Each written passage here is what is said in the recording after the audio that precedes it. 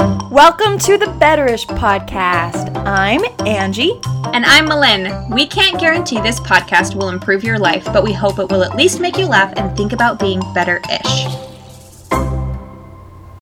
Good morning, Angie. How are you? Oh, it's good to hear your voice, Malin, after we took a week off. It's been so long. I feel like I actually woke up this morning and I was like, I need my therapy today. I'm so happy to talk to Angie because I feel like my life's been in chaos since our last session. I know. I'm so sorry. We're back. Thank you. Here to work through all of our issues and solve all the world problems. Thank you. How was your Thanksgiving? It was great. It was honestly one of the best Thanksgivings we had. It was low-key. We just had a Friendsgiving with some friends in our neighborhood. We ran a little turkey trot in the morning. Well, I didn't. Run is a strong word. I walked with my friend, and we stopped at her house because she needed water, and then we stopped to pet 2 cats and, say bye to some people who were leaving, and we finished the turkey trot is a better word. Angie, that reminds me. Do you remember our Iron Man conversation? And we were like, if anyone knows an Iron Man, are they robots? Did you meet Text one? us. Angie, oh my gosh, one of my very best friends, Jess, messaged me and was like, Malin, you need to talk to Ben, her husband. And I forgot he's like an avid runner, like Iron Man guy. And I texted her and I was like, oh my gosh, that's crazy. Is Ben a robot? And she never texted me back. What? Dun, dun, dun. Ben, I know. Quote unquote Ben. I know. He is called. Jess, are you there? Will you text me back about Ben's robot status? Are you okay? Did he read your texts and Oh my gosh. I will check in on them later. Everybody today. Do a welfare check on Jess. I know. Oh my gosh. Married to a Ben. Oh, robot. No. Oh, so no. Funny. Be careful for the Iron Men in your life. Oh my gosh. Good job at having a turkey trot though. We didn't run. We my sister just came in and we just ate all the best things. And okay, also confession, do you know that old game Frogger? Where you where they jump over the over the logs that move. We have one. Yeah, we have one on our Apple TV called Crossy Roads. It's like Frogger, and Angie, I could play it for days and I can't stop. And so we just had Crossy Roads competitions for the whole Thanksgiving week, and I won.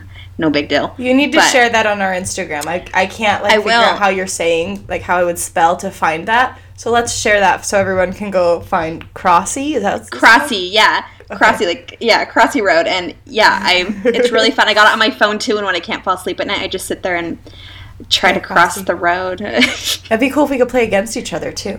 Angie, I bet we could. We'll figure it out. We'll figure it out.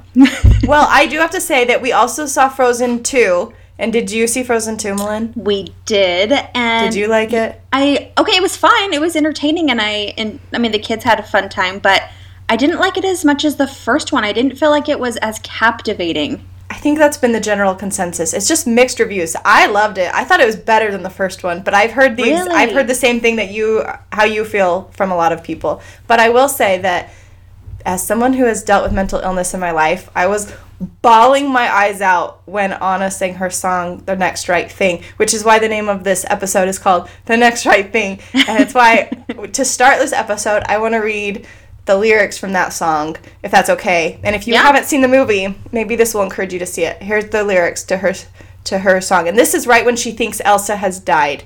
So Anna is like, oh, spoiler alert, sorry. She thinks Elsa has died, okay? I'm not going to say if that is what happened either way. What if a mom is listening to this in her car with her kids right now? She thinks. All the Frozen characters are dead. It's over. Hooray. No more let it go. You can let it go. Sorry, go ahead and read your lyrics. All right. She is singing. She says, I've seen dark before, but not like this. This is cold. This is empty. This is numb. The life I knew is over. The lights are out. Hello, darkness. I'm ready to succumb. I follow you around. I always have. But you've gone to a place I cannot find.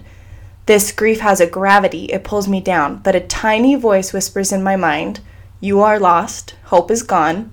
But you must go on and do the next right thing. Can there be a day beyond this night? I don't know anymore what is true. I can't find my direction. I'm all alone. The only star that guided me was you. How to rise from the floor when it's not you I'm rising for. Just do the next right thing. Take a step. Step again. It is all that I can do. It is all that I can to do the next right thing. I won't look too far ahead. It's too much for me to take. But break it down to this next breath. This next step. This next choice is one that I can make. So I'll walk through this night, stumbling blindly toward the light, and do the next right thing. And with the dawn, what comes then? When it's clear that everything will never be the same again, then I'll make the choice to hear that voice and do the next right thing. And Goosebumps. I know, and the melody is even more powerful. But the reason I love that is because my most recent severe bout of depression and anxiety was when I moved a few months ago.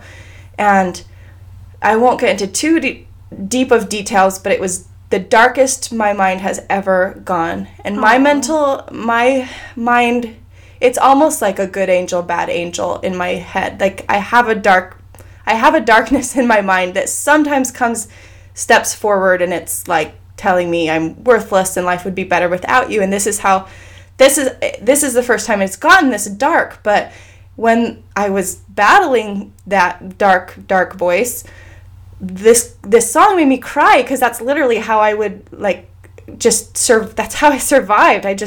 When these voices were telling me really awful, scary things, I would just tell myself, well, you know what? Let's just get to maybe tomorrow will be better. Let's just get to tomorrow. Just make it to tomorrow.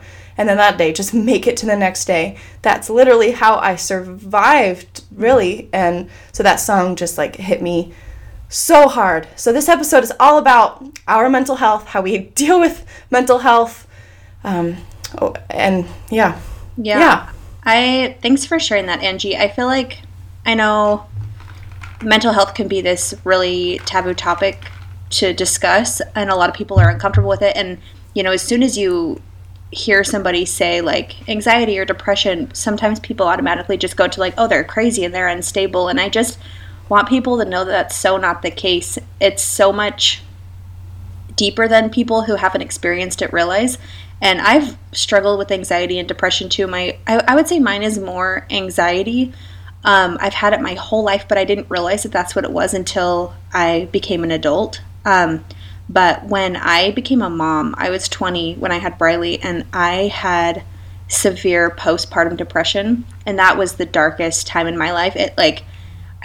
I like to talk about it so that I can educate people and help people not feel alone, but at the same time, it's so painful to talk about. It just takes me back to those really rough days. And when I listened to this song, it made me cry too, and get goosebumps. And you're right, it is just about, let's just make it one more hour. I can do anything for one more hour, and then one more hour after that, and okay, I can make it through the night, and then tomorrow I can do tomorrow. And I think also just remembering what we've talked about before in a lot of episodes is simplify. I remember those really dark days of postpartum depression, just being okay, I'm going to do my best today, and my best might just be making a peanut butter sandwich for lunch for my kids. We can watch TV all day, we can stay in pajamas, skip baths, whatever, but do your best even if your best really is crappy, Yeah, that with my son, I was on meds for postpartum anxiety with what do they call it? An adjustment disorder.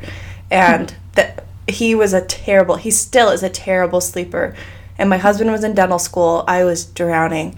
I would keep Pop-Tarts by my nightstand so that when my almost 3-year-old woke up, I wouldn't have to get out of bed. She could just crawl in the bed with me. I'd hand her a pack of Pop-Tarts, and we'd turn the TV on. And we'd probably stay there till 11.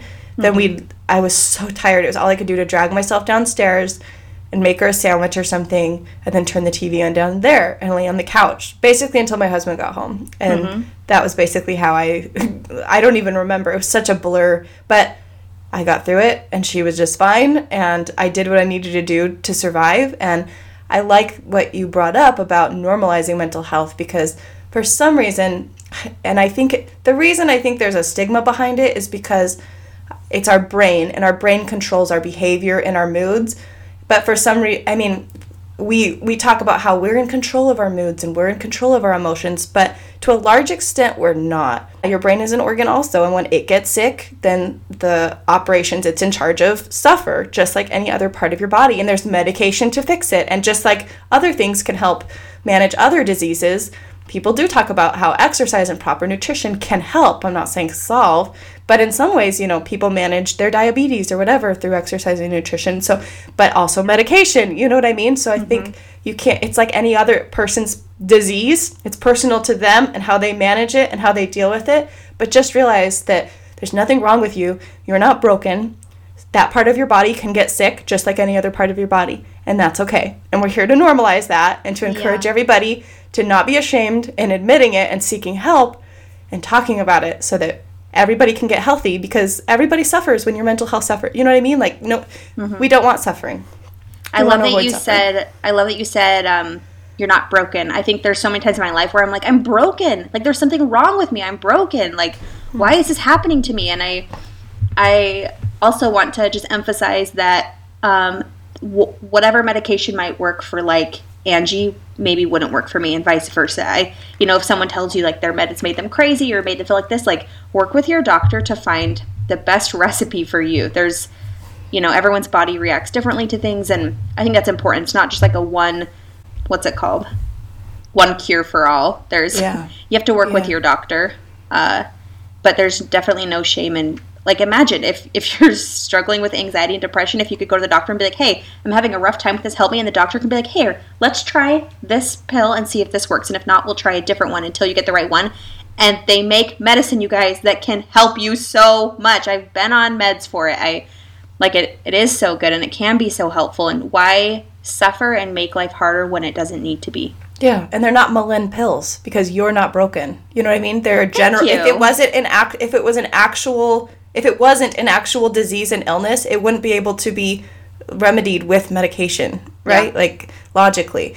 But I think what's really important about my mental health is that when I'm in the throes of darkness, that is not the time where I'm able to, like, read the self-help book. I mean, I'm betterish. I mean, this podcast was born out of my constant need to protect myself. And I think that it's my highs, which most of the time I'm pretty stable and I'm not my mental health isn't suffering, but I'm always reading the books and trying to be betterish, because that will safeguard me when I'm in my darkness. So the point of this podcast today is to help you develop tools that will help protect you when you're in the darkness. You have to do the work in your highs so that you're armed in your lows, if that makes sense. So that song was something that really hit me hard, because that was a tool, that was a mental, thing I had to do, the next right thing. And that's what anxiety is. It's me catastrophizing the future, me being so worried because I don't know what's going to happen, because I'm worried my mind can just start going and, like, what if my kid doesn't get into college? She's 7. Don't worry about, that's anxiety. Is the fear of the future. But that's why I love that song so much, because especially that line where she says, I won't look too far ahead. It's too much. I'll just break it down to this next breath. Everything can be broken down into what's right in front of you. So my most recent book I have been reading is called Man's Search for Meaning. And it's by Viktor Frankl, who's a Holocaust survivor. So he spent a lot of time in the concentration camps, and he's a psychologist. He was beforehand, and he survived, and he went on to write this book. And I highly, highly recommend this book to everyone. So hold on, I'm going to find... I think Angie screenshot the entire book and sent me... Yeah, I did. The entire book. Malin, this book is so good for my mental health. You need to know. I need to share this with you. And everything you sent me was amazing. I do need to read the whole book. Hold on, I'm going to find the part, because... So part of this book, I read it, and I think maybe this is why I cried so hard in that song, because it was exactly what... Oh, here it goes. Because he basically mirrored what she said. He's talking about the difference between the survivors, the people in the concentration camp, and he said what was really needed was a fundamental change in our attitude toward life. We had to learn ourselves, and furthermore, we had to teach the despairing man that it did not really matter what we expected from life, but rather what life expected from us. We need to just stop asking about the meaning of life, and instead to think of ourselves as those who are being questioned by life, daily and hourly. Our answer must consist not in talk and meditation, but in right action and then right conduct. Life ultimately means taking the responsibility to find the right answer to his problems and fulfill the tasks which is constantly set for each individual. These tasks, and therefore the meaning of life, differ from man to man and from moment to moment. Thus, it's impossible to define the meaning of life in a general way. Questions about the meaning of life can never be answered by sweeping statements. Quote, life does not mean something vague, but something very real and concrete, just as life's tasks are also very real and concrete. They form man's destiny, which is different and unique for each individual. No man in destiny can be compared with any other man or any other destiny. No situation repeats itself, and each situation calls for a different response. Every situation is distinguished by its uniqueness, and there's always only one right answer to the problem posed by the situation at hand. And I just thought, wow, the Frozen writers did their research, because this psychologist says the same thing when I'm like, what's the point of my life? What is the point of living? The point is to do the right thing in the next situation, because that is my situation that is unique to me, that no one else who has ever existed or ever will exist will handle the same way I'm about to handle it. And that's all. That's it. All I have to do is the next right thing. Mm-hmm. It was just poetic to find both of those, I don't know, at the same time in life. And I love that it is an individual thing for all of us. Like, no two situations are alike. And if you and I were going through a very similar thing, what you would need to do to fix that and what I would need to do to fix that are going to be different, because our families are different, our situations are different, our lives are different. And I think it's important to remember, you can't just look at somebody and be like, why are they figuring it out, but I can't? Why can't I do what they're doing and be happy and figure it out? Because your life's different. It won't work. You got to figure out your own, like the medicine, you got to figure out your own recipe. Yeah, and like your happy list. Like, everyone's list is going to look different, but that's another safeguard to have. Like, make that happy list when you're happy and you're in a good spot. So when you're in a dark place and you can't find happy and you can't find joy, you can do something that does bring you happiness and joy. Another really good point from this book, what he's talking about suffering and how a lot of people in the concentration camps gave up and would just not get out of bed, and they would die within the next 2 days because they were like, what's the point of all this suffering when we're just going to die anyway? And in the foreword of the book, they have a quote, and he repeats it all the time. He said, "He who has a why to live for can bear almost any how." And in the foreword by Harold S. Kushner, he says, "Suffering in and of itself is meaningless. We give our suffering meaning by the way in which we respond to it." He says, "We can discover the meaning of life in 3 different ways. The first is by creating a work or doing a deed. The second is by experiencing something or encountering someone. And the third is by the attitude we take toward unavoidable suffering." I like that he called it unavoidable suffering, because it's unavoidable. And when he breaks down each of those, and he says, when we are no longer able to change a situation, we are challenged to change ourselves. And then he talked about an elderly doctor who went and visited him because he had depression because his wife had died, and he was just miserable. So he went to this psychologist, Viktor Frankl, and basically just said, like, what's the point? Like, I'm miserable. And then Dr. Frankl said, well, let me ask you, what if you had died first and your wife would have had to survive without you? And he was like, oh, well, that would have been terrible for her. Like, she would have suffered. And then he said, you see, doctor, such a suffering has been spared her. And it was you who have been spared her this suffering, to be sure, at the price that now you have to survive and mourn her. And the guy said nothing else, and he walked out. And then he says, in some way, suffering ceases to be suffering at the moment it finds a meaning, such as the meaning of a sacrifice. That really hit me hard too. Like, attitude, like the way you like see what the suffering you're going through can completely change you know. Another concept in this book, he talks about mental hygiene, which I've never heard that phrase, but that I love that phrase. You have like oral hygiene, and you have, you know what I mean, like mental hygiene, like how you take care of your mind.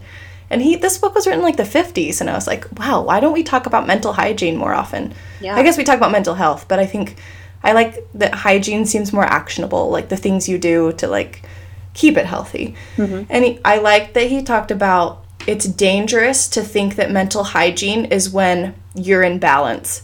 When he talks about homeostasis, when there's not any friction in your life, that is not mental hygiene.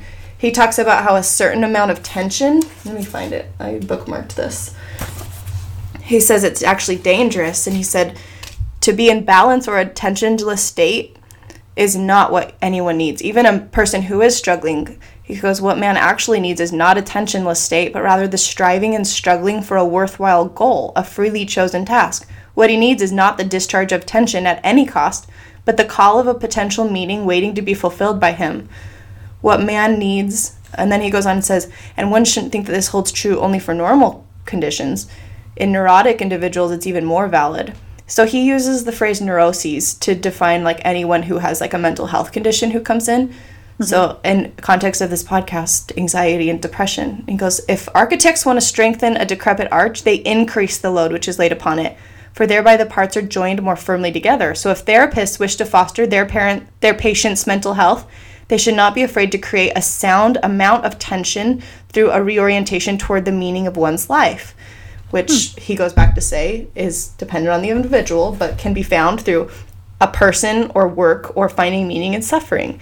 And I thought those three things are so, this is like, reading this book right now was so good for me, because sometime I know in the future I will find myself in that dark place again. But now I have this knowledge and I have these tools and I have this framework to think, what is the purpose of this suffering? Like, am I suffering so someone else doesn't have to suffer? Like, or what can I bury myself in? Did you ever hear, Malin, maybe it was like growing up in our church, but my parents always said, like, an idle mind is the devil's plaything. Have you ever heard that? I wonder if that's a church thing. Yeah. I don't know, but I think there's some truth to it. Like, when I'm not busy, busy is not the right word, because I don't believe in busy. If I'm not engaged in something with purpose, that's when my mind goes to the dark place, I've noticed. Yeah. But if I am engaged in work, that's why I had to go back to work so soon after my kid was born, because I wasn't finding purpose only in existing to give my daughter Pop-Tarts and to give him my nipple. Like, that was not fulfilling to me. And that's personal too, and I can't judge it. That is fulfilling for a lot of people. That's why we have an episode on working moms and stay-at-home moms, you know what I mean? But for me personally, I had already found meaning and purpose in my work, that when I had stepped away from it, like, I felt that void and needed it. But that's personal to me, and that, you know what I mean? But so I just feel like it's really important, no matter where you are in life, if you're not feeling fulfilled, to find something don't be busy for the sake of busy. Don't just fill up your to-do list thinking that's going to help you avoid, mental health problems, but truly go to your happy list and find something that you're passionate about and do those things to help protect your mind. Yeah, I like that. I like it that you talked about going back to work after having kids, and that was very fulfilling to you. I've talked to a lot of moms, and I even felt it too, having young kids, because you are home all day, stay-at-home moms. It can be exhausting. It is hard, and when your mental health isn't at its greatest, I just remember, like, sitting on the kitchen floor crying and being like, why is this my life? This is my life? This is the great thing that I'm supposed to be fulfilling motherhood? Like, this is it? I was so angry, and I didn't feel fulfilled at the time. And some moms, like, looked at that like, you mean your kids aren't fulfilling to you? And that's not what it is. My kids fulfill me in that way, but when my mental health isn't great, I need something else. Then motherhood isn't the fulfilling thing for me. I need more. I need to work. I need to stay busy. I need a hobby. I need something else to be passionate about aside from my children, who I love and fulfill me. But do you know what I mean? There's different things of fulfillment. And I think part of that for me was my anxiety, just like thinking like, well, what's the point? They're going to grow up and move on anyway, and then what good? Am I only good? I don't know. That's just my mental health talking, just catastrophizing. But I think it's also what I need to find purpose outside of motherhood, because at any moment, we could lose anything. I don't know. I don't want to get too deep into it, but I know exactly what you mean. I think the thing is that life just has to move on. Whether you're depressed or having a hard time with motherhood or feeling anxious, it's like that song, just do the next right thing. You have to pick up and move forward the best way you know how, and not be afraid to ask for help or admit that you're struggling, because I think more people struggle than we realize. Yeah, suffering is just part of life.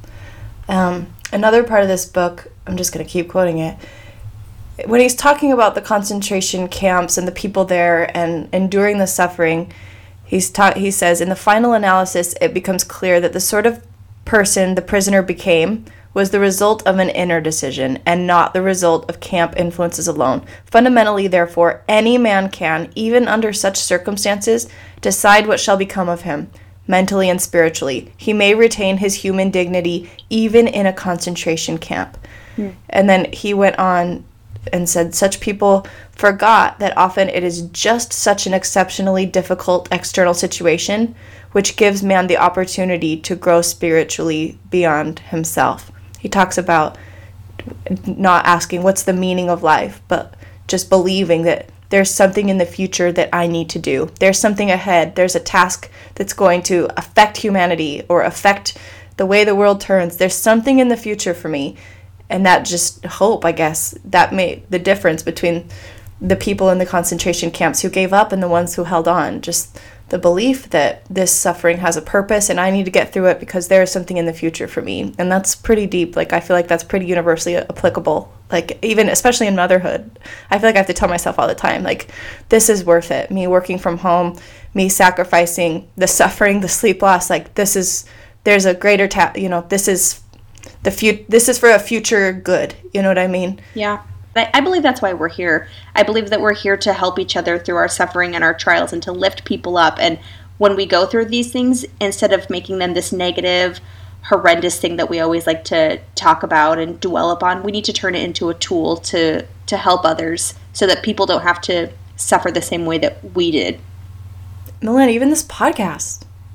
Like, maybe there's something here. Maybe there's someone suffering or someone will suffer and they'll remember, or maybe just the Frozen song, like, just the next right thing is what that just stuck in my head. Like, when I'm suffering, I know that's going to pop into my head. You just have to do the work in the off season. That's what I call it. In the off season. In the off season of your mental health breakdown.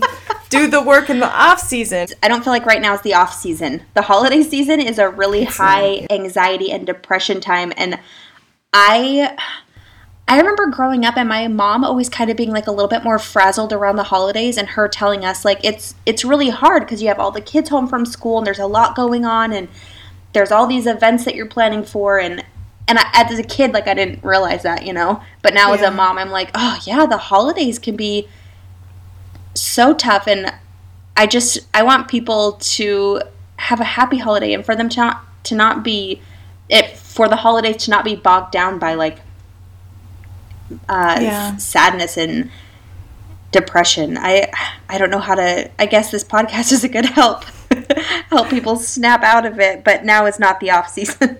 No, I just mean, like, generally speaking, when it's listen to the podcast. That's easy. Listen to it while you drive around. It'll help. Listen to podcasts. That's a good maintenance tool when it's the on season, when it's the busy season for the little demons up in your mind. There's another, obviously I just quote books nonstop, but Viktor Frankl I don't know if he developed it, but he practices logotherapy, which is basically helping people find the purpose of life, giving life purpose. And he gave this concept, which I thought was brilliant. He said, live as if you were living already for the second time, and as if you had acted the first time as wrongly as you're about to act now. It seems to me that there's nothing which would stimulate a man's sense of responsibleness more than this maxim, which invites him to imagine first that the present is past, and second that the past may yet be changed and amended. And then he says, such a precept confronts him with life's finiteness as well as the finality of what he makes out of both his life and himself.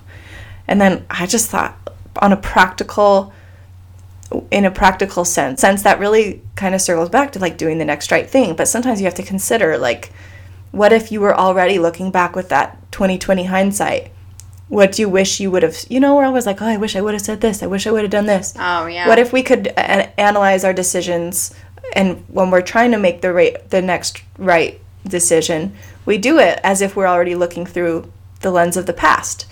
My husband always, when I'm working on something or trying to figure out how to phrase something, and my husband's just he's my guy. He's my best friend. And I'll be like, what about this? What about this? And so his go-to phrase is always, all right, great, let's get all the bad ideas out first. And I'm like, shut up. That's not a bad idea. But that's what he always says. And then he's like, okay, great. Like, I hope you all have an Enrique in your life that can be your sounding board for your bad idea. Or I don't even realize it's a bad idea. It's just poorly phrased or not very tactful. But anyway, I just like that he says nothing can make us feel more responsible for our decisions than to consider that we've already, that we're living for the second time and we've already made the wrong decision. So now make the right decision. I just really liked that. It was just funny. Yeah. I have a quote from this book, but it's from someone else named Bismarck, and he says, life is like being at the dentist. You always think that the worst is still to come, and yet it is over already. I love your dental references. I know. It reminds me of what you always say, like, nothing is permanent. Everything's temporary. Everything will pass. You know what? That's like my biggest life advice to anyone who's listening to this. I think about that every day. I think about it every morning. When the kids ever since you like brought it to my awareness. I really do. No matter what, it's not going to go on forever. Whatever you're going through right now, you can do this. People have been through swear words. People have been through a lot, and you are so capable. I woke up this morning I don't know what it was. Something set me off the other day. Oh, I know what it was, but I shouldn't talk about it here. Something on social media set me off the other day, and I was really grumpy yesterday, and it was one of those things like I couldn't control it.